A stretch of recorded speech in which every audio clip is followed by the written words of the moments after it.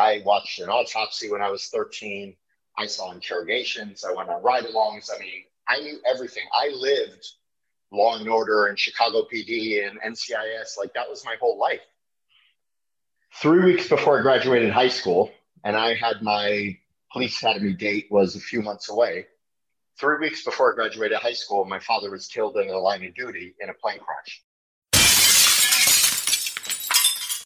Hello, fellow risk takers, and welcome to my worst investment ever. Stories of loss to keep you winning. In our community, we know that to win in investing, you must take risk, but to win big, you've got to reduce it.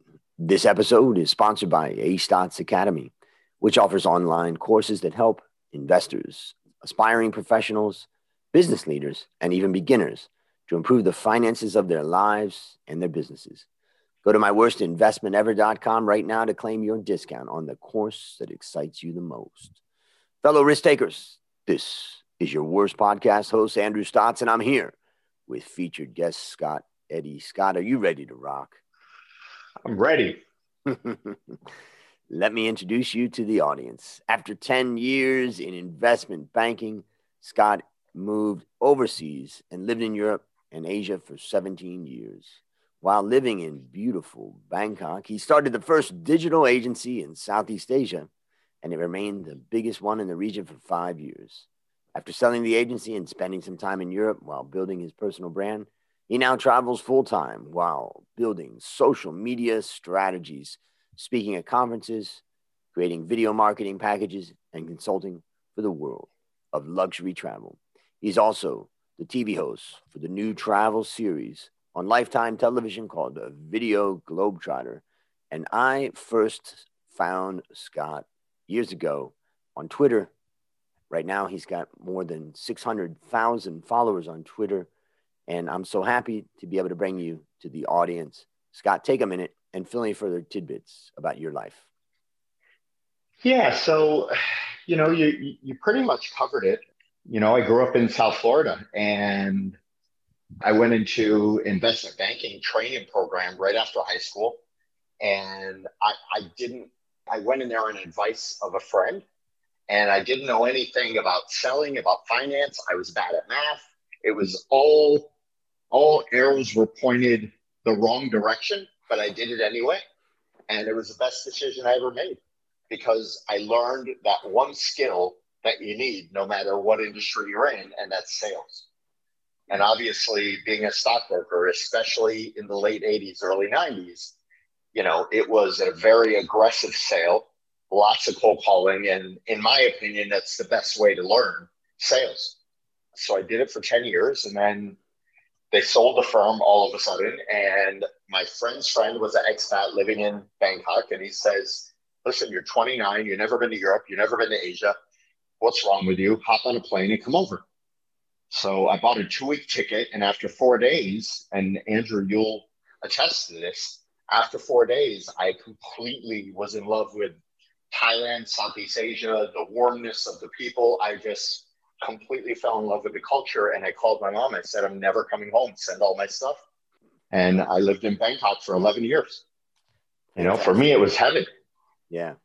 And I know that feeling because I know when I first came in 1989, it was just a booming place. I think for a lot of young people, they ask us, why do you come at that time?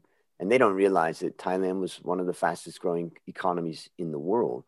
And so absolutely, it was just booming. So it was so exciting. But I think the other part that you mentioned is like the warmth of the people is what really makes it fantastic. And it rubs off on you. It's fantastic. It really is. Yeah, I would say that when I go back to the U.S., I haven't been back to the U.S. in about 4 years, but when I go back to the U.S., it's so harsh. People are so strong and confident and rude sometimes and loud and all those things that I never noticed when I, was living there. But when you step out and then you're socialized, I've lived now longer in Thailand than I lived in the U.S. So I have this, a level of socialization that happens here. And then you go back and you realize, what have I become? But I used to be that, but now I become this. And yeah, it does really rub off on you. And I'm sure even in your life now, there's so much that probably, is influenced by that, such as one of the things in Thailand that I tell my American friends is that you really can't get angry. It just doesn't work here. It, Right. it can end in death. Yeah. But the point is Yeah. that Thailand kind of smooths your rough edges. Yeah. Yeah. I notice it, typically in a non-pandemic year, I'm normally in a different country every week and I do 20, 25 countries a year, but I always do round trips from South Florida. I never do back-to-back trips. So every time I come back here, I get that same feeling that, I just think that my belief is like this. I think that everybody, once they finish high school, they should spend 6 months in a developing country, not first world, not London, not Singapore, not Australia, a developing country, and then come back to the US. And I think your whole life will be different. So I think it true. should be mandatory Yeah. because it changed my life and I was 29. I can only imagine what would have happened if I came when I was 18. Yeah. So true. So true. And let me ask you to explain your business model a little bit, thinking about young people out there listening to this show that are thinking, wow, I want to do what you're doing, or, how would I, try to become, I don't even know if you'd call it an influencer, but somebody that really is known and can build a business around that. Tell us just a bit about how your business works, and then what advice you'd give a young person nowadays in relation to that. Yeah. So, when I started the agency, social media started simultaneously at the same time. And I sort of built a huge audience. But the reason I built a huge audience was not because, like, I didn't even know the word influencer wasn't even a word. I didn't know what I was building. I'm really addicted to meeting new people all the time. So for me, my version of social media when I was growing up was to go out all the time, go out in the evenings and go to events and go to parties. And I grew up in South Florida, so going to South Beach was big, big for us. And when I got to Bangkok, I went out and socialized all the time. When social media came around, it was like I saw a way that I could socialize 24 hours a day globally and make friends all over the place. So for me, that was like, wow, I could do what I do in real life, but like virtually. This is like amazing. So, that when Twitter first came out, every expat in the world was on there because that's how you got your news. That's how you talk to other expats. And that's how the world went in the beginning. So Twitter was booming in the beginning, especially in Asia. So I really rode that wave and built up a huge audience. And then it just all steamrolled from there. Any new platform that opened up, Facebook, Instagram, whatever, it just all, the spillover effect and the audience, followed. So you gained a big audience. Okay. Now, today, the world is very noisy. Even though social media is still in its infancy stage, I mean, 12 years, 14 years, 12, 13 years, it's not a long time for an industry. So it's still in its infancy stage, even though some people think it's mature.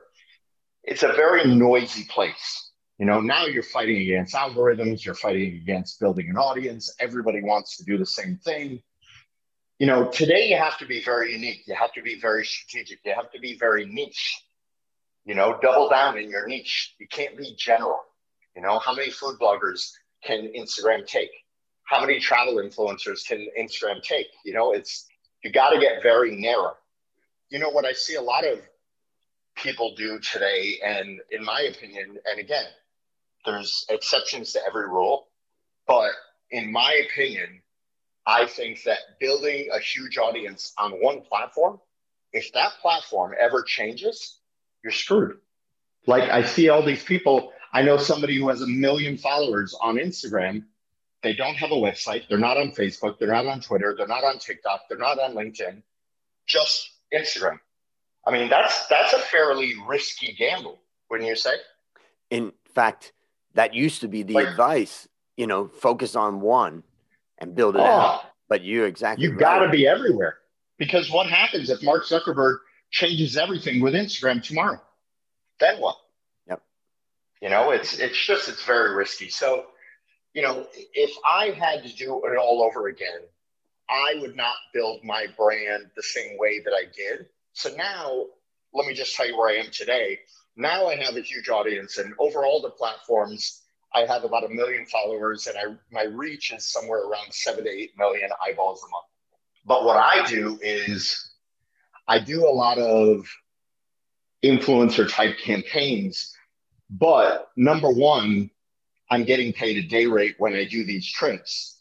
But I always negotiate and build my itinerary where I'm sitting down and having drinks or meeting with decision makers. If I'm going to a hotel, I'm making sure I meet the director of PR, the GM, the director of marketing. If I'm going to a destination, I make sure and meet the managing director of the tourism board, whoever the decision maker is, because I do so much more, provide so many more services than just my audience. My audience is what gets exposure, but I build out digital strategies. I do consulting. I speak at different events. I run very high level Facebook ad campaigns. I provide all the services of a digital agency, but I just don't advertise it out front. So I let the audience pull in the eyeballs, and then I take those eyeballs and convert them into long-term clients, which has worked well until now. Yeah, I'm thinking about like the influencers that are sitting on the beach at a hotel taking a picture of themselves in a bikini. Right. It doesn't matter who the GM is or who this or that is. Right. But this connects with what you described yourself as, a social person. Yeah. So you're taking an advantage that you have and something you like to do, the social aspect, and mixing it with that travel. Yeah, it's very fascinating. And so I'm getting two things from you. One is, I don't want it to sound bad, but it's kind of spread yourself thin. We always said, don't spread yourself too thin, but you do need to spread out through the different social media. And of course, you may find that one is, really suitable for you. Fine. But if you don't have an email capture, if you don't have a way of keeping that audience, if they were to shut you down, then you've got nothing. And then there's one thing to stretch yourself thin. There's another thing not to be everywhere. You still need to have a presence. Yep. And then the second thing that I take away from that is the idea that nowadays, particularly, you've got to be unique.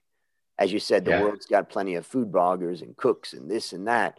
So what is your angle? And it kind of goes to this podcast, because when I wanted to go, make a podcast about finance, the most obvious thing to do is interview financial people about their financial success.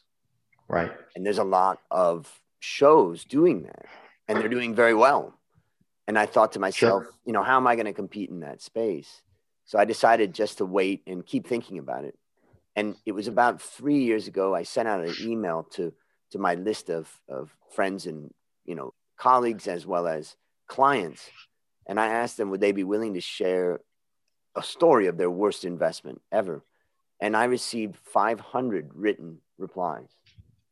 Wow. And from those 500 written replies, I knew that this podcast has a place in the world where we can take the financial aspect, which is my area, but take the loss aspect, which is the guest's area, and bring those two together into a story and into emotion. And by bringing all that together, I've created a little niche, and that niche is, is fun. And that really brings us to the question, which is, now it's time to share your worst investment ever. And since no one ever goes into their worst investment thinking it will be, tell us a bit about the circumstances leading up to it, and then tell us your story. So I'm going to share with you something that it's not necessarily an investment, but what I'm going to share with you is a tragedy. Okay. Take for it what you will. When I was growing up, I was born in Michigan. My father's whole family is from there. My father was born there. And my dad was in Michigan State Police. We moved to Fort Lauderdale when I was 3. My dad became a Fort Lauderdale cop. My middle school and high school every day after school I spent in the police department because my life's plan was graduate high school, join the police academy, become a cop, get married, have kids, retire, and die. Like that was the life plan because that's what everybody on my dad's side did. For me, I was I knew everything about being a cop by the time I entered high school. I took my driver's license test in a police car. I watched an autopsy when I was 13. I saw interrogations. I went on ride-alongs. I mean, I knew everything. I lived Law and Order and Chicago PD and NCIS. Like that was my whole life. 3 weeks before I graduated high school, and I had my police academy date was a few months away. 3 weeks before I graduated high school, my father was killed in the line of duty in a plane crash. And it turned my whole world upside down. And needless to say, that's why I didn't become a police officer. So the worst thing that could have ever happened to me in my life has already happened. So what I do in my life, and I do this every single day, is anytime something bad happens, anytime an ounce of negativity bounces in my head, anytime anything on a downward spiral is going on around me, I always think the worst thing that could ever happen to me in my life has already happened. Now there's zero downside. And that always bounces me back up. So for me, the worst thing that ever happened to me, my worst investment, if you will call it, has already happened. And that's how I deal with it psychologically. And that's how I deal with it every single day moving forward. And as you look back on this, situation, the story that you've talked Right. about and the way you've handled it, what lessons did you learn from this, tragedy? I have one sister, and she handled it one way. She still has a very hard time getting on planes. It takes her 3 Valium just to walk on the plank, so to speak. And she's nervous on planes. She can't even talk about it. She doesn't bring up my father's name, like nothing. Or there's me. I want to fly as much as I can. I want to face that fear of flying. I've even thought about taking private, being a pilot, like taking lessons, flying a plane. I want to really like punch it in the nose. So there's two ways you can handle things like this. You could stick your head in the sand and just say, oh, woe is me. And that's going to be it. And you're just crushed every time you think about it. And it affects you moving forward. Or you could stare it in the face and say, listen, I had a tremendous childhood and I have memories that will last me a lifetime. And I'm going to make you proud every day. That's it. Yep. And I mean, I lost my father about four years ago, and he was 82 at the time. And in the morning, he made it. Yeah, in the morning, we were on the golf course. In the late morning, we were having coffee at Starbucks. We had lunch together, and then we went home. He sat down in his chair, and I went to take care of my mom, who was at the rehabilitation for her stroke. And when I came home, he had a massive hemorrhage, and within about 12 or 14 days, he was gone. And I realized, that I had everything of him, that I couldn't ask for more. He was a great father. I had him all my life. He was a great husband for 59 years. And though it was sad and tragic, it was not something that I felt was unfair or, I felt that tragedy.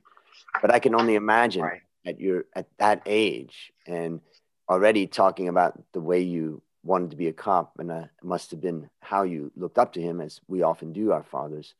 But what's interesting is how you decided to use that experience, because as you're telling us about it, I'm thinking about, interesting, because you've built your reputation and your life around flying. Like you're not a guy that sits in an office in one place. No. So I think what I take away from your story is the idea that our tragedies, our mistakes, Sometimes it's a mistake. Sometimes it's just a simple tragedy. But the bad things that come into our life, if we can take them head on, it's going to allow us to grow from that experience. 100%. Yeah, it's a great, great lesson. And I think that for the listeners out there who haven't had tragedy in your life, be grateful for this day that you've gotten to this point without that tragedy, but know that it will come. And when it comes, I think Scott's given us some good perspective on, you can, put your head in the sand, or you can say, I'm not going to talk about that, or you can face it and take it on. So based upon what you learned from this story and what you continue to learn in your life, what one action would you recommend our listeners take when they are faced with this same type of tragedy? Listen, seriously, I would say before you make any big decision, you're typically going to make that in a very emotional state. Take a step back, take an extra day, look at it from the outside looking in. If you have people you trust in your inner circle that have a level head, ask their opinion, because looking from the outside in, you're always going to have a clearer head. Most of the time, people make bad decisions based on what they want short term. And every decision I make, I look at the 5-10 year results.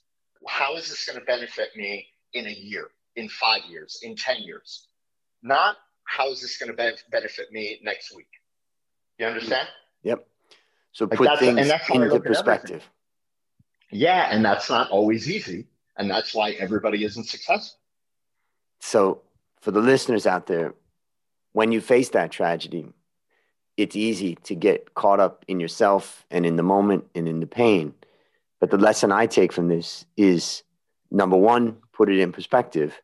But one of the tools to put it in perspective is to look at it, as you said, from outside in, talk to people, get other perspectives, and use that as a tool to move through the tragedy, but then think about the next 5 to 10 years. And it's great lesson. And we are all going to face our tragedies. So I love it.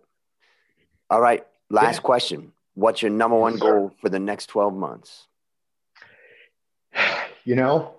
I get this question a lot, and it always shocks people to say that I don't really have a goal. And the reason for that is this. And having gone through this whole pandemic thing this year, this has really proven that my thinking was correct. My goal is to always think like a startup. Always think like I'm a little mom and pop shop where there's one decision maker and I can change things overnight. So my sole goal is to make my personal brand continue to grow. That is really the only thing that matters to me, because if that happens, then opportunities will arise from it. Now, thinking like a startup means when a pandemic happens and my whole life gets canceled, every retainer client drops me, travel ends overnight, all my speaking opportunities dry up, literally lost over $350,000 in revenue since March. But I was able to pivot overnight and generate new income streams and think about how I can, refresh my brand and come out bigger and better. And I'm relaunching the whole new Mr. Scott Eddy over the next couple of weeks. New website, new brand, new services, new everything. It really allows you to stay on your toes and not be worried. If I had big, grand, huge goals and then the pandemic came, they're all going to get annihilated. But if you just stay small, but look at the bigger picture, you're always ready for everything. Yeah. And if you built yourself in a kind of multi-dimensional way, rather than a one-dimensional, is another aspect that I hear from you that allows you to make that transition. So that's great inspiration. All right, listeners. I'll tell you one more thing. I'll tell you one more thing. The most important thing in my life is the people that I surround myself with, because I see so many people in my position and also in other industries, and they get torn down all the time because they surround themselves with the wrong people. I constantly reevaluate and look at who I'm surrounding myself with. And if it's the wrong people, I will scoot them out, block them, unfollow them. They will be cut out of my life immediately. Or you really talk to them once every 6 months instead of 6 times a day. Whatever it is, but having a positive mindset on a daily basis is the most important thing. It doesn't matter what industry you're in. Yes, it's a great piece of advice. I was just about to close out the show, but I have one little question that's come up in my mind, and that is, let's imagine that you're not on social media. You're a typical person doing a typical job. You're on social media for friendship or whatever, sure, family.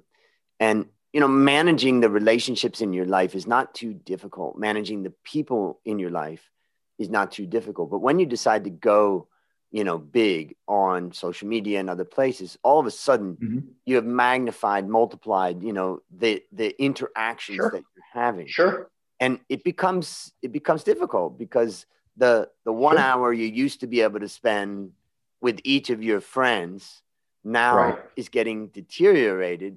Instead, because you've got to take some of that time and devote it to the 600,000, people that want to hear what you have to say. How do you manage that? Time management is your best friend or your worst enemy. Yeah. You have to be religiously strict with your time. So I made a decision about 7 years ago. I wake up at 5 a.m. every day, 7 days a week. I start the day every day, unless there's a hurricane outside, by walking outside and going somewhere to watch the sunrise.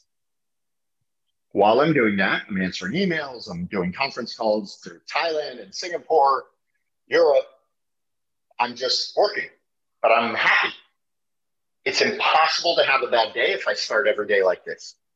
And I am religious with my schedule.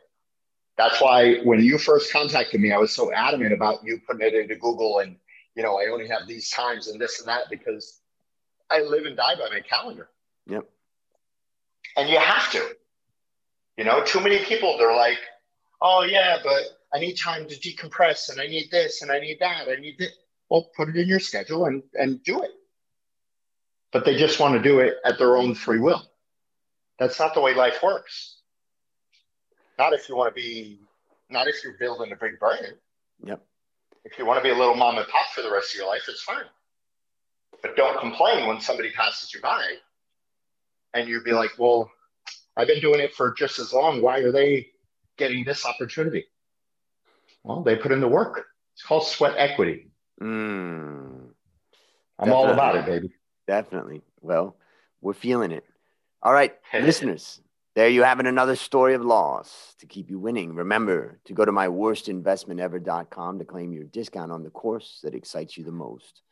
And as we conclude, Scott, I want to thank you for coming on the show. And on behalf of A Stotts Academy, I hereby award you alumni status for turning your worst experience ever into your best teaching moment. Do you have any parting words for the audience? Stay positive, go big or go home. Amen. Well, that's a wrap on another great story to help us create, grow, and protect our wealth and our health. Fellow risk takers, this is your worst podcast host, Andrew Stotts, saying, I'll see you on the upside.